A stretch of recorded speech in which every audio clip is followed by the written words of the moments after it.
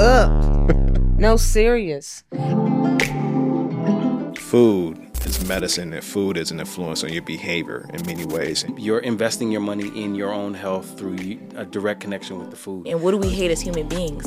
We like a routine, but we don't like a routine, right? Especially we don't like it. We definitely don't like it in our relationships. A lot of men who swipe right because they're just looking for somebody to have sex with. Right. And they're just like, it's a numbers game, so I'm just going to keep swipe.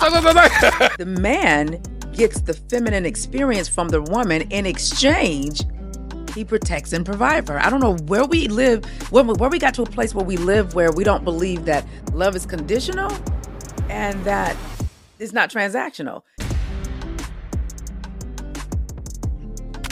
You ready? Like, man, hell yeah, man.